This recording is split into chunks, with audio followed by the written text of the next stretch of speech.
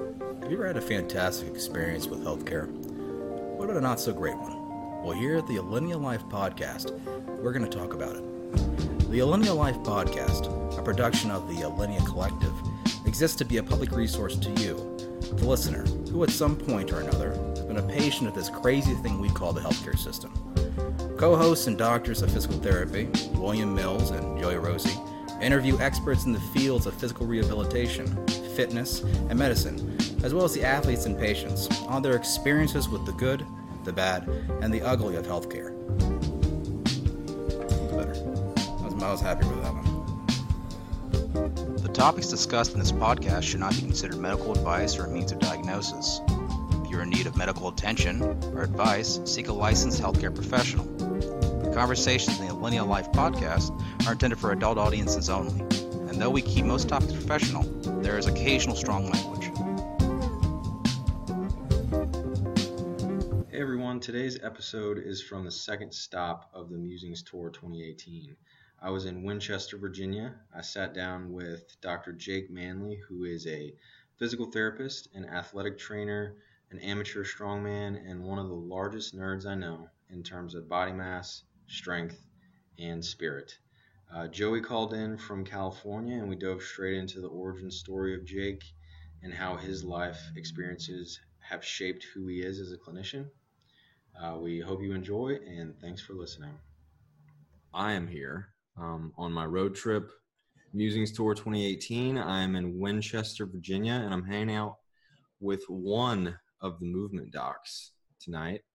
And we're going to be podcasting on different aspects of healthcare, the aspects of healthcare that we have experienced as physical therapists, as well as patients. So we're hoping to talk on that. So without further ado, I present you Dr. Jake. Hi.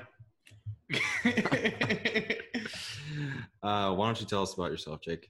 My name is Jacob Manley. I'm a physical therapist and athletic trainer in Winchester, Virginia. And I don't know. I like doing PT and rehab and stuff and podcasting, and I also like to pick up heavy stuff and put it on the ground or on a platform or over my head or over a bar. Cool. That's kind of all I do.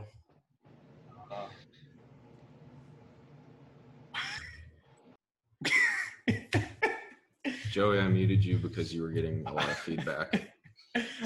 So I muted you because you forgot how to mute yourself already. Joey, just raise your hand if you want to talk. I make up 50% of the movement docs by Y'all's podcast. Yeah. The movement docs. You want to plug that? Yeah, at the TMD movement docs. That's our Instagram thing, I guess. Isn't there an underscore in there? There's an underscore in there somewhere. If you just look up the movement docs, we're the one that has like a fist holding a kettlebell. It's a cool picture, so we chose that. But I would say I make up 50% of the movement docs by like intellectual property, but probably if you go by sheer body size, more like 66.6%. So definitely 2/3. Yes. I mean, you could round up to 66.67. Okay. Depends on significant figures and whatnot, but yeah. And Mike's taller, but I'm wider. Got it. Kind of evens things out a little bit. Yeah. It would be perfect if y'all like fused. We have thought about that. The debate right now is the traditional fusion dance, or we're going to use the earrings, and then, is it a Gogeta thing? Is it a Vegito thing? Is it Go Tanks? Like, there's a lot of, we'd have to come up with a name, and like, because both of our names have K-E at the end, does it just become Jake or Mike? Like, it's very confusing. Majake. And then like, do we adopt the same like height properties that Mike has, but with my like width and neck girth, or does Mike just become smaller? Do we become like a smaller, lankier version of us? I don't know. It'd be very strange. We've thought about that. It's definitely, we've definitely put some thought in that. So what led you to start your podcast? Because we failed at making a YouTube channel. Okay. So when was it? It was January of 2017. I was down in Pensacola, Florida, and at Exos doing a clinical internship. And Mike and I just got this wild idea, like, hey, let's make a YouTube channel and do something. I think around that time I joined Clinical Athlete and had met Jason LePage and Sam Spinelli, and they were producing a lot of content and stuff. And I was like, oh, we should do this. And so we made a video, and it was horrible. And we had 40 views, and I'm pretty sure 37 of those were me and Mike. And it just didn't go anywhere. Yeah. We ran out of time with clinic and do online classes for athletic training and PT, and it just didn't happen. And so when I got back up here for summer, one of my buddies had started a podcast, and we were like, we should do something. We failed really bad at YouTube channel, but let's do something. I feel like we should be a part of the collective internet movement that is physical therapy right now. And did a bunch of research, talked to my buddy. He was like, here's all the stuff that you need to do a podcast. Procrastinated from doing homework that I should have been doing for athletic training, and decided instead to pour hours and hours of research into podcasting stuff. And here we are. We started in October. And actually, most of the first 5 or 6 episodes that we recorded, I was in the Redskins training facility, in the doctor's office, hiding from the maintenance staff or the janitorial staff as they clean the training room at night. Yeah. And so I just sit there in a little thing till 11:30 at night, and we'd podcast. And here we are 8 months later. We've got 30 episodes, and we've been able to connect with some cool people such as yourself, and things are looking up. It's kind of more of a hobby, I would say, for us. We don't spend a ton of time investing into it,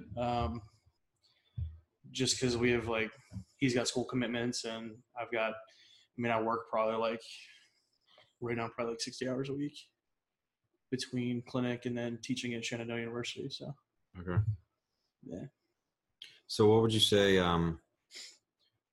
is the feel of your podcast? What is the goal of what y'all are trying to get out there to the public?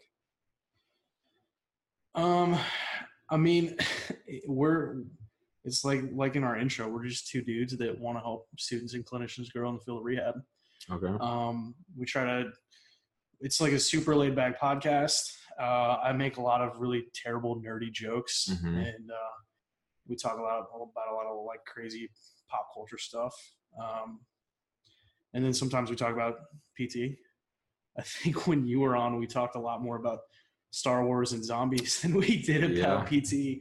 But it was that interspersed with fascial adhesions and other PT pop culture references, or at least all of the references that are commonly argued about on the internet. Yeah. Yeah. Yeah. It kind of varies depending on the guest that we have. Yeah. When we had Zach Gabor on, he talked a lot about, the Level Up Initiative and all his stuff, and just kind of changing the PT world. And shout out to Zach. Yeah, he's bae. Don't tell Steph I said that. Zach has slid into my DMs more than once. But him, Zach, concussion doc. I think we actually got contacted by Complete Concussions, and I think we were the first podcast that they were on. Cool. I know he's done some stuff for the movement PTs, and he's doing a webinar with Clinical Athlete. And that dude is the GOAT of concussion stuff. And so that was kind of a moment for us where because for me and Mike, we never really thought that we would do anything influential at all, or impact anybody. It was kind of just we want to talk to cool people and just have conversations. And really the focus, I guess, is in a kind of selfish way, us learning and growing and kind of and just becoming better PTs and better human beings. Yeah. And it's just been cool to have people reach out to us and want to be on the show, or to, reach out to other people. And they're like, oh my God, we love you guys. And this is kind of a surreal experience. Yeah. So It's very 2018. yes. Yeah. It's like, I would say y'all's intro is when you say two dudes just talking about PT, that's both of your personalities very much intertwine into how y'all do the podcast. And it's very raw / like real. Yeah. It's very, what is the word I'm looking for? Joseph, this is why you're my co-host, to find the words whenever I can't. He didn't raise his hand. You have to unmute him now. You know? I've literally been muted this whole time. So anytime I want to give input, I'm like, oh, they can't even hear me. So you can't unmute yourself if I mute you? I don't know. I was looking at it. There was a button to hit it. I panicked. I didn't know what was going on. So I was like, I should just wait. It's actually like when you say raw though, we've gotten that feedback from a lot of people that it's just like, like you said, like I feel like Mike and I both bring some different stuff to the table. He's a lot more organized and more structured than I am, at least like going into the podcast. And I feel like I am a little bit more like fly by the seat of my pants, like don't always prepare for everything as well as I should have. Yeah. But we're really good. Like we've been really good friends for forever. So we can kind of like see where each other's going or what our thoughts are and kind of play off each other pretty well. I really like how you brought up being like raw, because I feel like that's one of the things school really doesn't teach you about reality. They really teach you of this hypothetical situation, what the clinic is going to be like, no matter what setting you're in. And then you get out there and it's very different.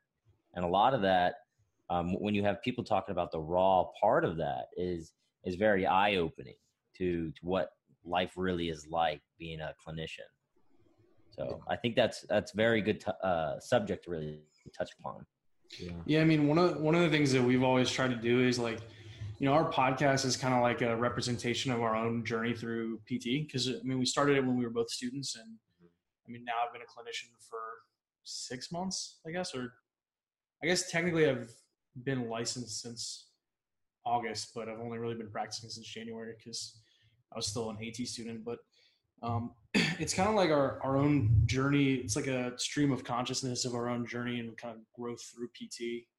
Because like every time we talk with somebody, we get different perspectives and we pick up different things and grow as a person as well as a clinician. And then one of our mottos that we live by, at least in the podcast, is dare to be bad. And dare to be bad. So there's a story behind that. That's very 80s angsty hairband of you. So that actually that thing came from it was a story I told on one of our first podcasts. And my oh god, Joe, you're gonna get muted again.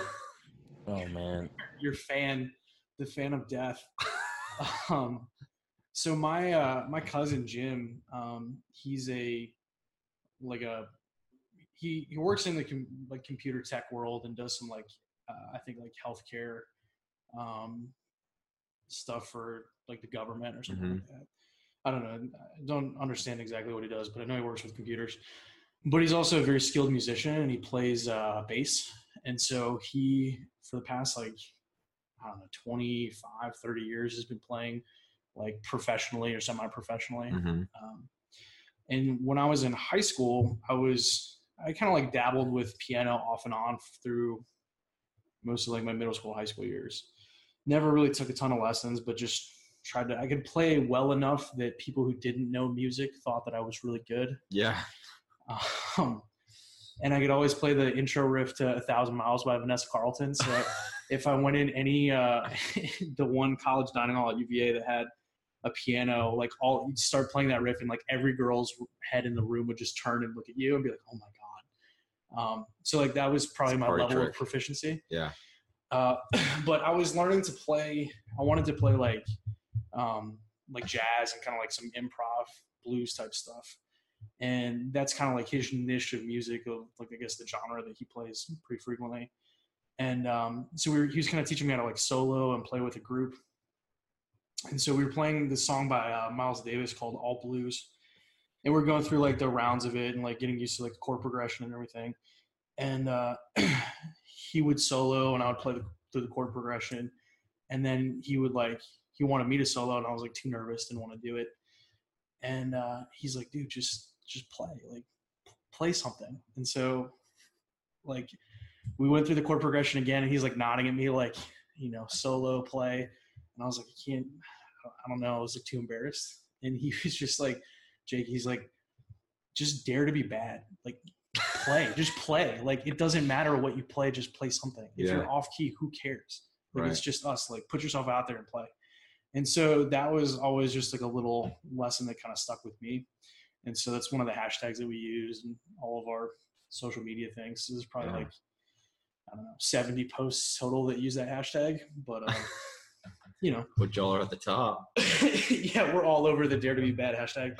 But that's kind of like a motto that we've kind of come to live by as far as our podcast goes. It's just, y'all need to put that on a shirt. It's one of our many shirt ideas. That, and then stealing the ideas from like everybody else that comes on our podcast. Should we be worried? Yeah, just don't tell me what you guys are going to put on a shirt. You're like incepting this podcast. Yeah. We want to do, like the Che Guevara shirt, and then there's the Che Guevara wearing a Che Guevara shirt. I think so. We want to do a Che Guevara wearing a Che Guevara shirt, but instead of the Che Guevara shirt, it's a Movement Dog shirt. Mm. And also probably not make it Che Guevara. Make it like Grey Coke or something like that. That'd be cool. But yeah, so Dare to Be Bad has definitely been one of the things that we kind of hold close to our hearts. And I think that's part of the reason why we tend to be raw, and that, and the fact that I'm really lazy at editing. Mm-hmm. So I would rather have like, the stupid shenanigans and just like the bad jokes and the horrible intros and all that other stuff. Yeah. Because, I feel like that's what makes it authentically us, is just the mess ups and the awkward silences and the really crappy dad jokes. Candid is the word that I was looking for before that I couldn't. I had a brain blast and then I thought of it. So getting to our questions. So your background is in strongman? Is that how you got into exercise? So no. That's also become a hobby through. Yeah. So I played football and wrestled in high school. Okay. And when I was a freshman in high school, I had a freshman or sophomore. I had like a 315 bench as a freshman and like a 365 bench as a sophomore. Mm-hmm. That was like the only lift I was good at. I couldn't really squat and I never deadlifted. Yeah. But like it was enough to make all the seniors in my high school like freak out and go like, oh my God, this kid's strong. And I got on varsity because of that my sophomore year. And so I was just always liked lifting. Yeah. And then when I got to college, I hit like a 400-pound bench because that was like all I cared about. But nothing was like, I didn't have great technique. I was kind of just like a bro lifter. Didn't really know what I was doing programming wise. And then I ended up having to get a pacemaker ICD put in when I was a junior. And part of my like cardiac rehab for that was actually doing like prepping for a powerlifting meet.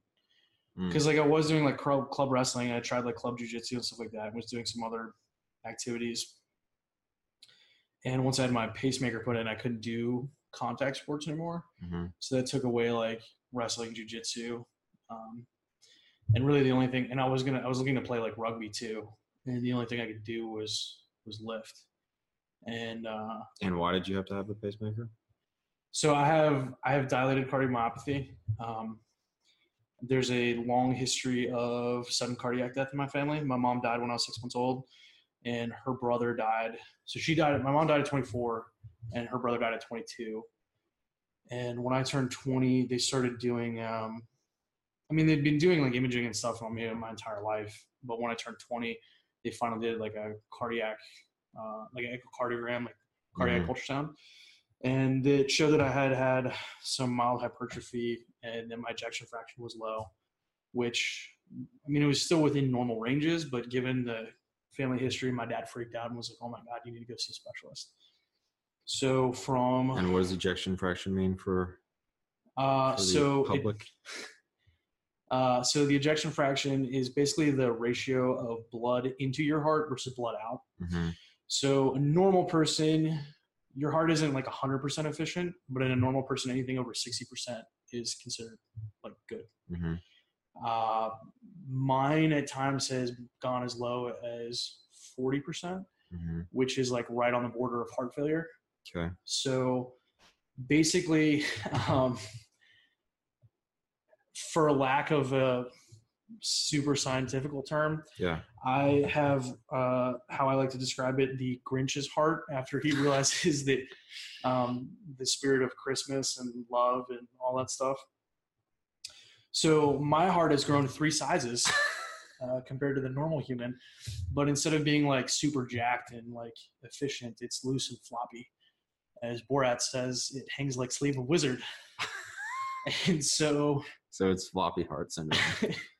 Yeah. So for anybody that is actually dealing with a heart condition, and you are back now actually lifting competitively, very high amounts of weight, 600 pounds. I've seen deadlifting from blocks for sets of 5 and plus. What is some advice you can give for somebody who's probably dealing with something similar, and how to really cope through that? It's hard because I think in the cardiac health community, there tends to be the desire to want to err on the side of caution, because I mean, it's your heart, and if you mess it up, like really bad stuff can happen. And so I think it depends greatly on what your specific conditions are, and also what your surgeon, or who your like electrophysiologist or cardiologist, what their beliefs and backgrounds are. Yeah. Because there's a lot of people that like don't do anything. Like after you get a car or like a pacemaker or an ICD, like they just don't. They're like afraid to do anything else. And so I was like that when I first had it, because I've had it for 5.5 years now. I got it put in when I was 20 back in. It was the way I look at it is my cybernetic rebirth. I view myself as a cyborg. Okay. So I am, as Rob Zombie would say, more human than human. Well, I'm actually less human than human because I'm part machine. But yeah. So I had mine put in November 20th of 2012. And for the first probably 4 to 6 months, dude, I was like super depressed, like had horrible anxiety. I had no idea what to do with my life, because I mean, you're 20 years old and they just shove a bunch of wires and like this crazy like piece of machinery in your chest. And I don't know, it's just like super scary. Like you think that you could die at pretty much any point. Yeah. Especially because my mom and my uncle had both passed away like really young. There was a lot of like fear and worry that, I may not make it to 22. I may not make it to 24. Like I really didn't know how long I was going to live. And so every year so far in my 20s that I've made it, it's been like a pretty big milestone, because my family members hadn't really lived that long. But I was like horribly depressed, super anxious, didn't really know what to do at all. And eventually I kind of like, my buddy got me into powerlifting and like being active again. And through powerlifting, I met like a bunch of different people down in Charlottesville and up here in Winchester, and they kind of like pushed me along and got me to step outside of my comfort zone and do things again. And so for me, the big thing was just like not being afraid, because especially when you have like a pacemaker or an ICD put in, there's so many people that like won't drive ever, or won't go up on ladders, or won't do this, won't do that, because their worry is that at any moment they could get an 800 volt shock because they're going out of rhythm, or they need to restart their heart or whatever it is. And so I kind of just said like, screw that. I'm going to live my life and do what I want to do. And I mean, there's some stuff that I need to be careful of, but at the same time, like, I can still put 350 pounds over my head. And for the first like year that I had a pacemaker, I was afraid to bench 135 or like do push-ups because I thought my chest was going to explode every time I did something.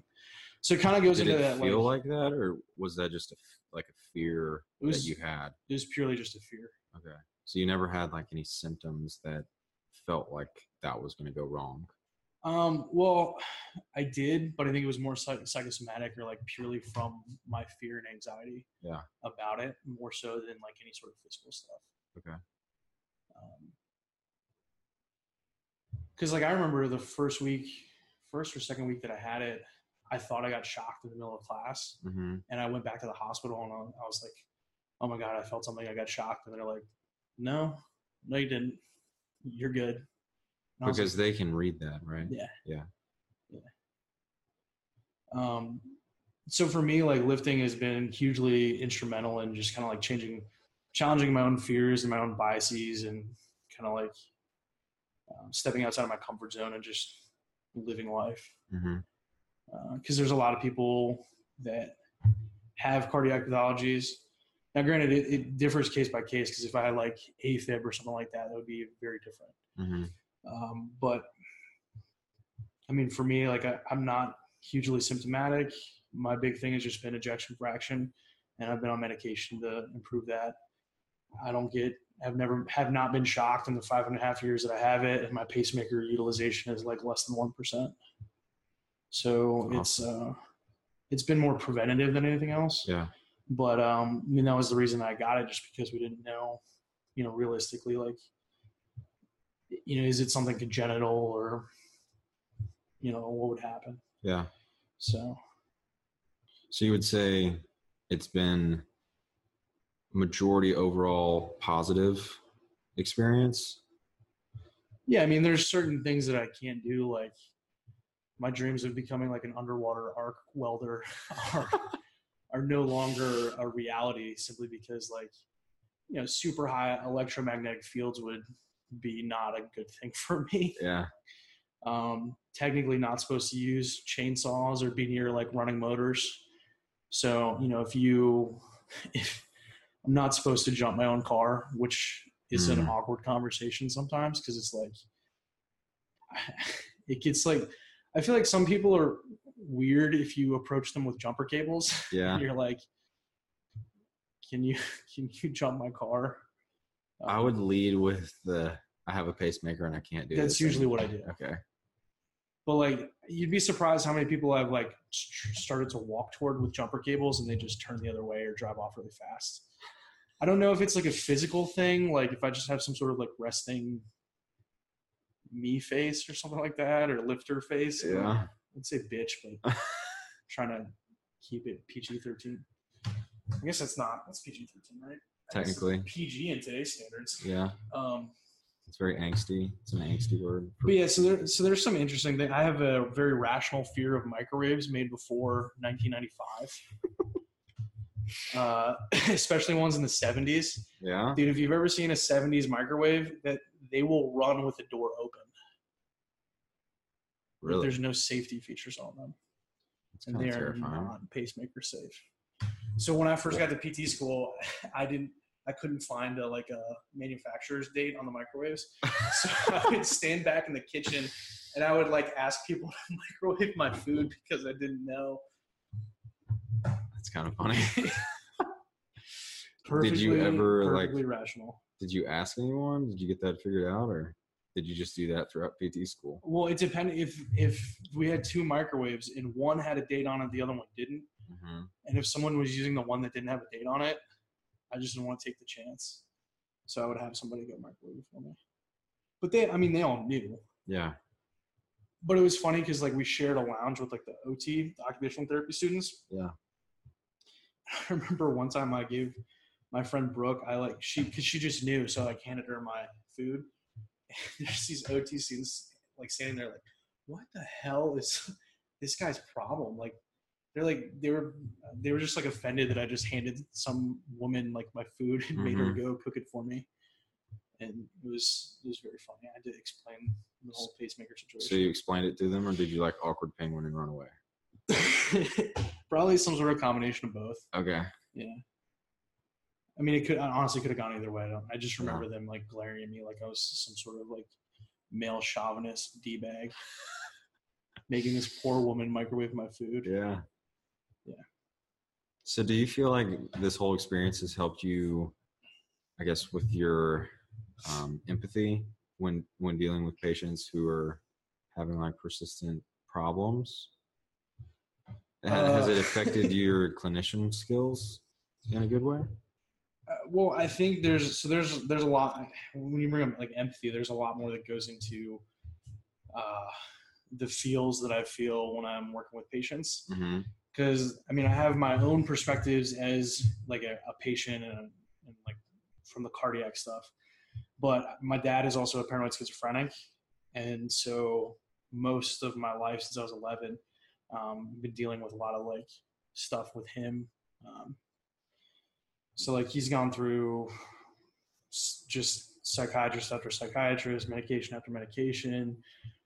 He was diagnosed with bipolar disorder, depression, post-traumatic stress disorder, persecutional delusional paranoia, and now paranoid schizophrenia.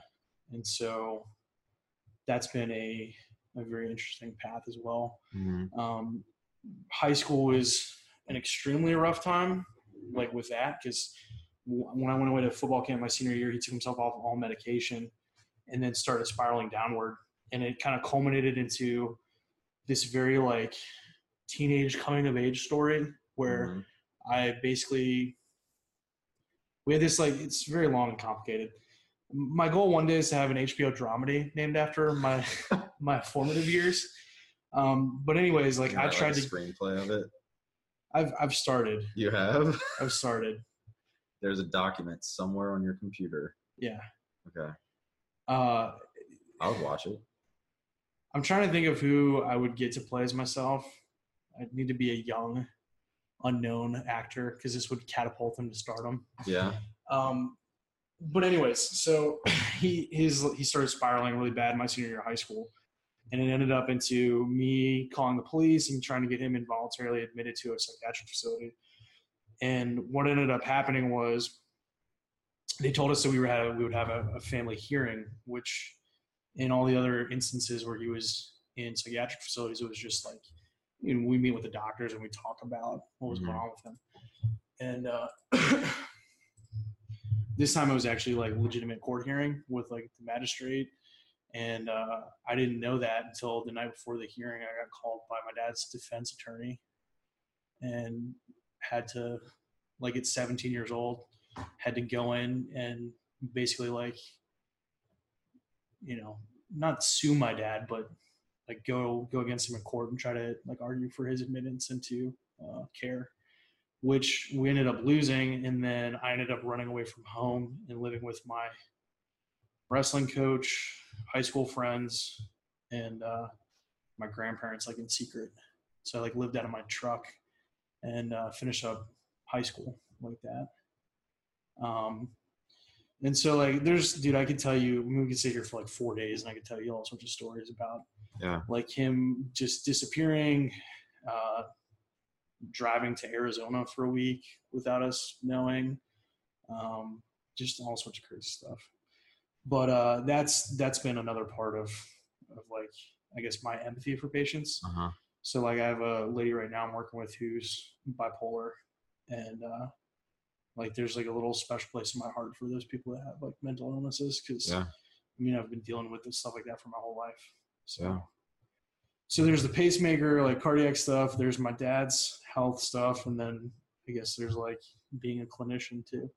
So I think all of those things kind of go into what I experience and how I deal with people, because I can feel the feels with some people. Yeah. So, do you think that level of empathy is common with clinicians as a whole who deal with patients who are going through, I mean, to some degree, I mean, we talked about this earlier, it's part of human life with like everyone has their own things going on. Do you think there's enough medical professionals in today's society who get to that level of empathy with their patients? From your experience, anecdotally, I don't know if there's a randomized control trial for this. There's probably not an RCT, at least in my life, where this is like the 12Z level of evidence, my anecdotes. Also, don't you always hate it when people, like, you ask a question and people always comment on the goodness of your question? Because I was about to say, like, that's a great question, Will. I feel like that's just space filler while you try to think of how the hell do I answer this question. I would say I'd have to like qualify that question. Okay. Yes and no. I think that to some extent, like you mentioned, the nature of humanity is like we're gonna experience these like general themes throughout our life of like loss and pain and heartbreak and things like that. So I think that for the vast majority of people, now granted, there are some people in PT school and some clinicians that have no people skills whatsoever. Mm-hmm. But I would say for the average clinician, at some point in their life, they've most likely experienced loss, hardship, pain, happiness, all of those basic human emotions that you will at some point encounter in your life. And so I think that you can empathize with people and understand, like, this situation sucks, or like, yeah, I've been injured. I can understand how you feel. But I think that, like, at the same time, there's also a bunch of clinicians that have horrible bedside manner. Mm-hmm. I have 2 incidents that like really pissed me off going through like medical stuff. One was, so I missed PT orientation because I had to have knee surgery. And when I had initially met with my knee surgeon and we were talking about surgery, he looked at me and was like, "Are you sure you want to do this? I mean, how long do you have to live?" Jeez. Because I had dilated cardiomyopathy. And I was just like, what the hell are you talking about? I'm planning on living to like 85, 90, 117, depending on what modern medicine does for me. Now, did you respond in that way, or were you just so taken aback that you didn't even know what to say?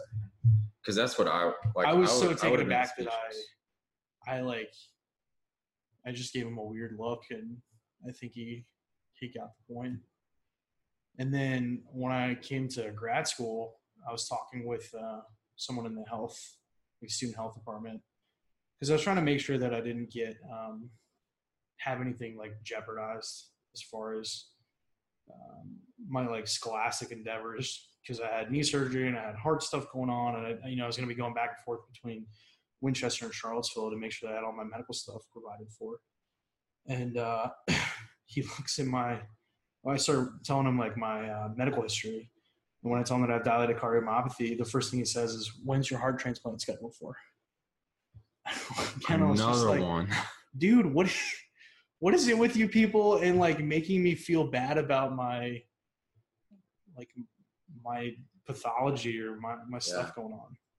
Because at that point, like, no one had ever talked to me about like a transplant being the thing for cardiomyopathy.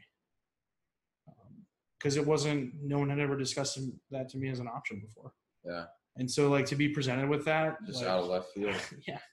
It like freaks you out a little bit. Yeah.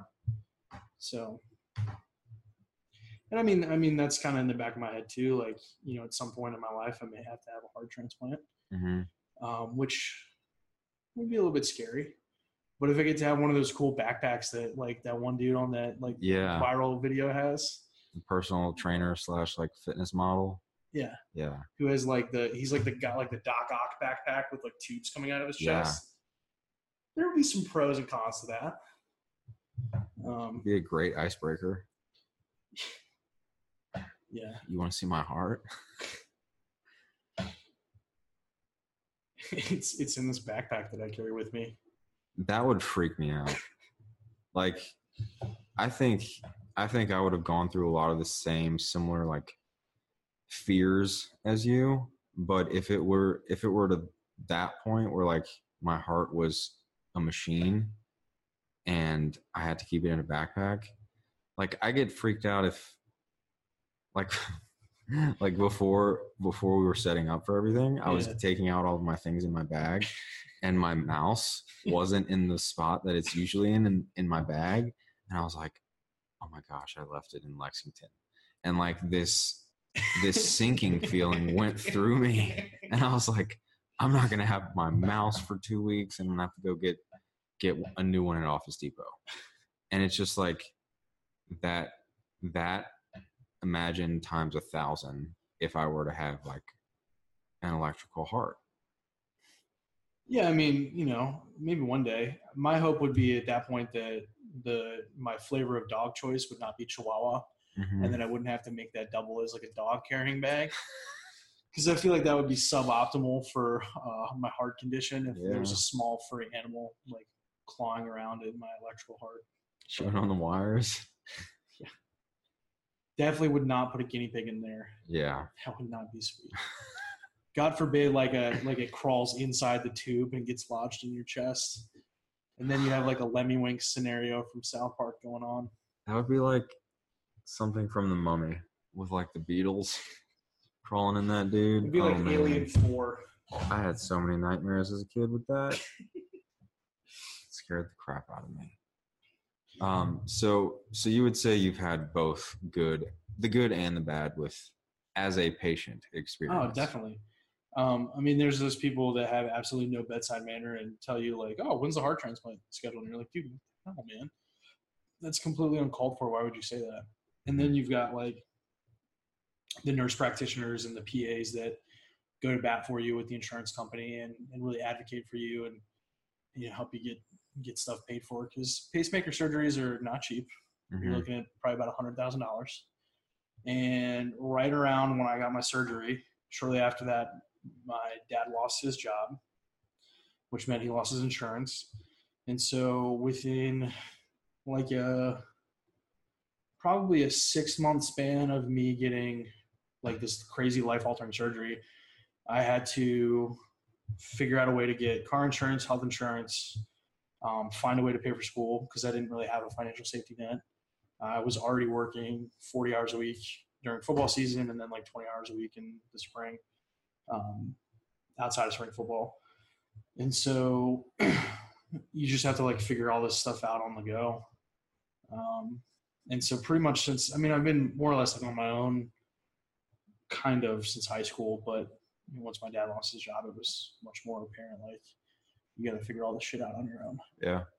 So I got to go through this crazy process of like reapplying for independent status with like Department of Education. And for a while, I didn't know that I was going to be able to graduate college because I wasn't going to be able to afford it and yada, yada, yada. But like UVA Hospital was really instrumental in that because they were able to put me on like a financial aid program. And so like I had my pacemaker surgery completely covered, my knee surgery completely covered, all my medication was covered. Anything I got done through the hospital was taken care of from junior year of college through this year, January, when I started working and I'm now a contributing member of society. Yeah. So, there's definitely great people out there in the medical world, but there's also some people that just are not really aware of how to treat people or how to communicate effectively, or maybe don't have that empathy that other people do. So. Yeah. It sounds like you had to do a lot of adulting very early on. Unlike like if you look at memes, like adulting memes nowadays, it's like don't have any food, need to make avocado toast. But you had to get health insurance, car insurance, and a surgery covered at age what? I was 2012. I think I was 19. 19. Turning 20. Jeez. Or 20 turning 21. Yeah. Something like that. It's tough. Yeah. It's been a fun life, man. Yeah. There's definitely, everybody has their own crosses to bear in this life, and it's all about how you deal with it. Yeah. So, I mean, there's definitely been moments where, like, I struggle to get up out of bed in the morning, or I'm depressed or have anxiety issues, but it's all about how you deal with it. Nobody ever likes to hear a story about how you fail. Everyone always wants to hear like how you've overcome all this like crazy stuff. Yeah. And so that's one of the things that keeps me going.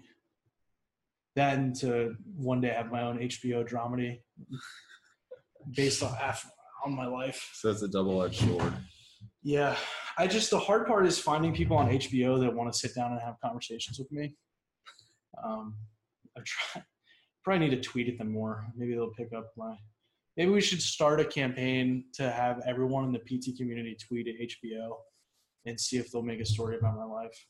Or we could get you on the Ellen show. Yeah. That's a thing. I just need to do a viral video. I don't know how to do that. Do I need a virus first? What if it's a bacterial video? Does that get more views? I don't know, but either way, I'm not taking antibiotics. That's how you do it, right? If you have a bacterial infection, yeah, that's usually. No, but if I want to make a bacterial video, I shouldn't take the antibiotics. No, that'll get you 47 views like that YouTube video that you did. Dude, that's what started this whole social media thing. If we hadn't failed at that, we wouldn't have made podcast stuff, and we wouldn't have had you on the podcast, and you wouldn't be sitting here in my living room. You'd probably be sleeping in your car somewhere in the middle of Pennsylvania. Well, I guess no, maybe DC. You have friends in DC, so you would have stayed there. But yeah, it's funny how that works. It is. Life is a very interesting series of completely random events that we give meaning to. Yeah. So, Joe, you have any specific questions before we kind of go to the next topic? Are you muted? No, I think it says he's. Joe, I think you muted yourself. Unmute yourself. There you go. There it is. There we go. No, I don't have any questions. I think I said that 5 times.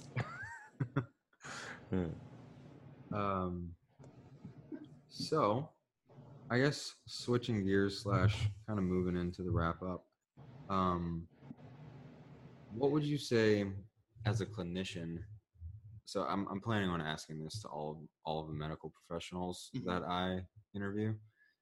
If you had one thing that either like one overarching principle in the healthcare system that you wanted to fix, or one thing that you just didn't want a patient to experience or tell you about, like, because it was totally solved. So like if an extreme, if cancer was solved, we would never hear cancer again. For me, I would say I would never want to hear people say that they have bone on bone or like a shoulder of an 80-year-old. What is the one thing that you would either like to contribute to solving in your career, or you wish that like evidence and common practice will eventually kind of ferry out of the system? To me, the one thing that I would say I don't like hearing and don't ever want to hear is that a patient feels like they're not being cared for, or their needs aren't being met. Because that's definitely something that I've seen in my brief foray into being a clinician, is that like there are tons of people that have had PT previously and just had like really bad experiences, and they felt like they were just treated like a body part, or they were handed a sheet and told to go in the corner and do exercises. And they weren't given attention. They weren't talked to. Their fears and their worries and their apprehensions and their concerns weren't really met. And so one of the things that I always try to do, whether I succeed or not, is to just make sure that whatever patient that I'm seeing feels like I care about them, because I do. And so, I know that it's the medical system as it is now because of insurance, and it's just crazy. You try to go to a doctor's visit and you maybe see them for like 5 minutes and you're sitting in the room 20, 30 minutes before you actually see your doc. And I don't like that. That's one of the things I really like about PT is being able to interact with people. And would you say that happened a lot whenever you were going to these appointments for your heart stuff? Yeah, I mean, it's just kind of the way stuff is. I've definitely sat in rooms for like 45 minutes before. Yeah. I mean, it's a downside to the medical system, Mm-hmm. but I think that the doctors that I have and my electrophysiologists and the NPs that work with me and the PAs that work with me and the RNs that work with me, they're all like, they care about me as a person and they'll do whatever they can. It's just, the way that they have so many patients scheduled a day and they only have so much time that they can give you. Right. That's my big thing is I would want that sentiment to go away. I don't like talking to a patient and them feeling like they haven't been cared for, or their needs haven't been addressed. Because I feel like that is a poor reflection on the people that have treated them previously. Yeah. So would you say that that's something that physical therapy, like the profession of physical therapy, needs to, I guess, abolish from our field first? Like that would be your focus, or like the medical system as a whole? I mean, I would love for it to be the medical system as a whole, but realistically, I don't think that's going to happen just with the way that we treat people right now. And when I say treat, I mean more of like the way that the doctor-patient interactions currently have to be because of insurance regulations. Yeah. And because even though we want everyone to have like be healthy and be out of pain and have all their needs addressed, like it's still a business and people have to make money. Right. And so a lot of times there's limitations on like how often you see people or how long you see people, or purely because they're trying to keep the doors open. Mm-hmm. But I mean, I would love for that to be, and I think that there's definitely people in the PT world.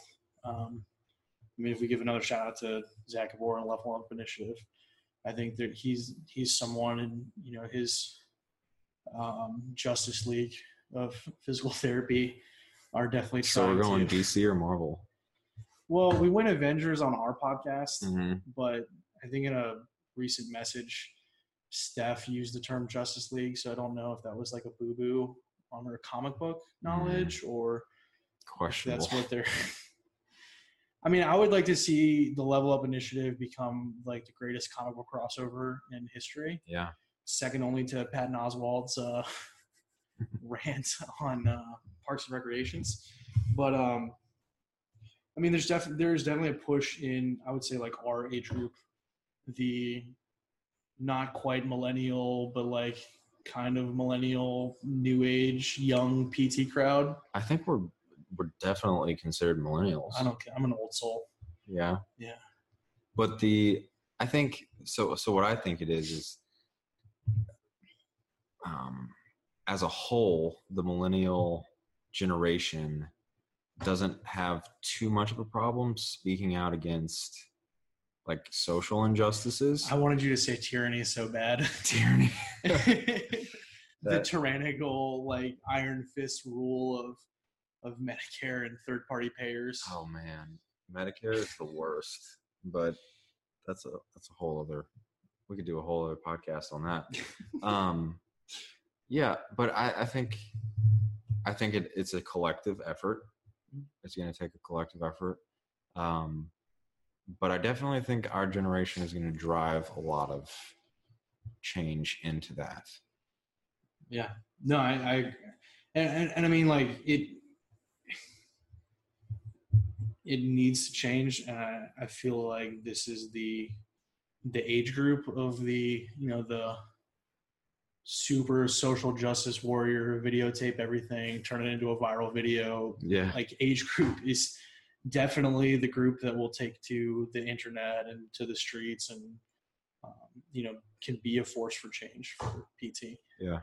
And I think it's our generation that's getting into, teaching Con Ed courses and becoming professors in PT programs and getting on the board, with the APTA, that are going to be the ones that are going to inspire that kind of change. Yeah.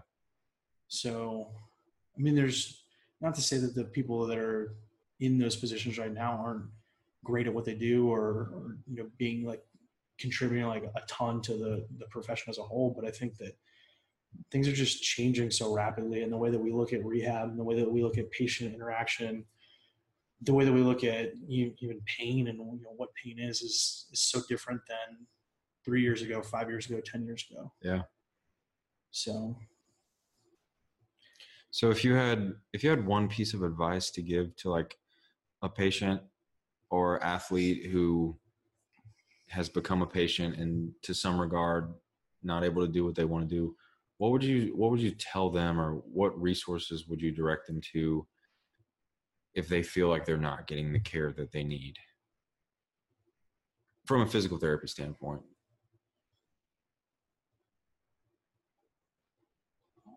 I'm making this face simply because I don't want to use the comment on the quality of your question as a filler. So you took like a 5-second pause. Yeah.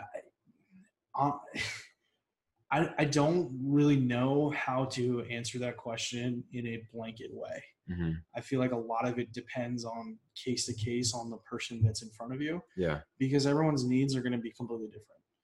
Mm-hmm. And it's going to vary based on like, what that person, their like social background is, their economic background is, their family life is like, what is their support system like? What do they have access to? All of those things would go into factor in kind of like what they need or what they feel like they're not getting. Yeah. So that's why it's like, I don't know that I can, mm-hmm. I have to give you the age old physical therapy answer of it depends. It depends. Every time I hear someone say that, especially now that we've previously talked about how PT is kind of like the Jedi Order, or we want it to be like the Jedi Order. Yeah. Every time I hear it depends, I just imagine the like classic scene of like, these are not the droids you're looking for. So it's just always like, it depends in my head. It's just Obi-Wan, or like Alec Guinness just going like, it depends. Like you're not like, getting the answer that you want exactly, but you might get it in the future.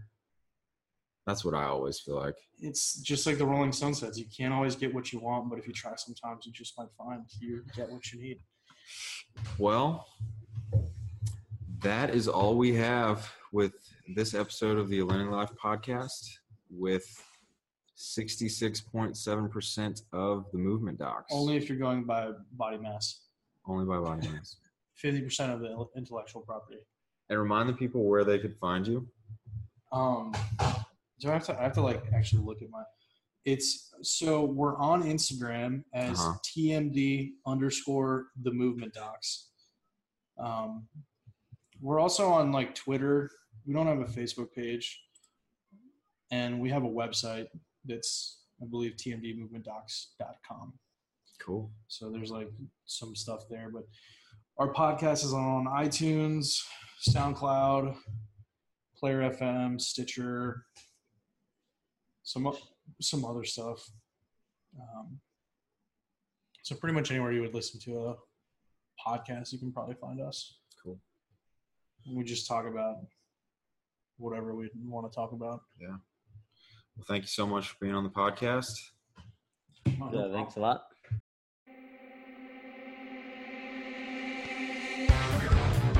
Thank you so much for listening. Follow us for more content on Instagram and Facebook at The Alinea Collective, and our website, thealineacollective.com. Additional platforms you can download the podcast include iTunes, SoundCloud, Stitcher, Player FM, or wherever else you get your podcasts. New episodes dropping weekly.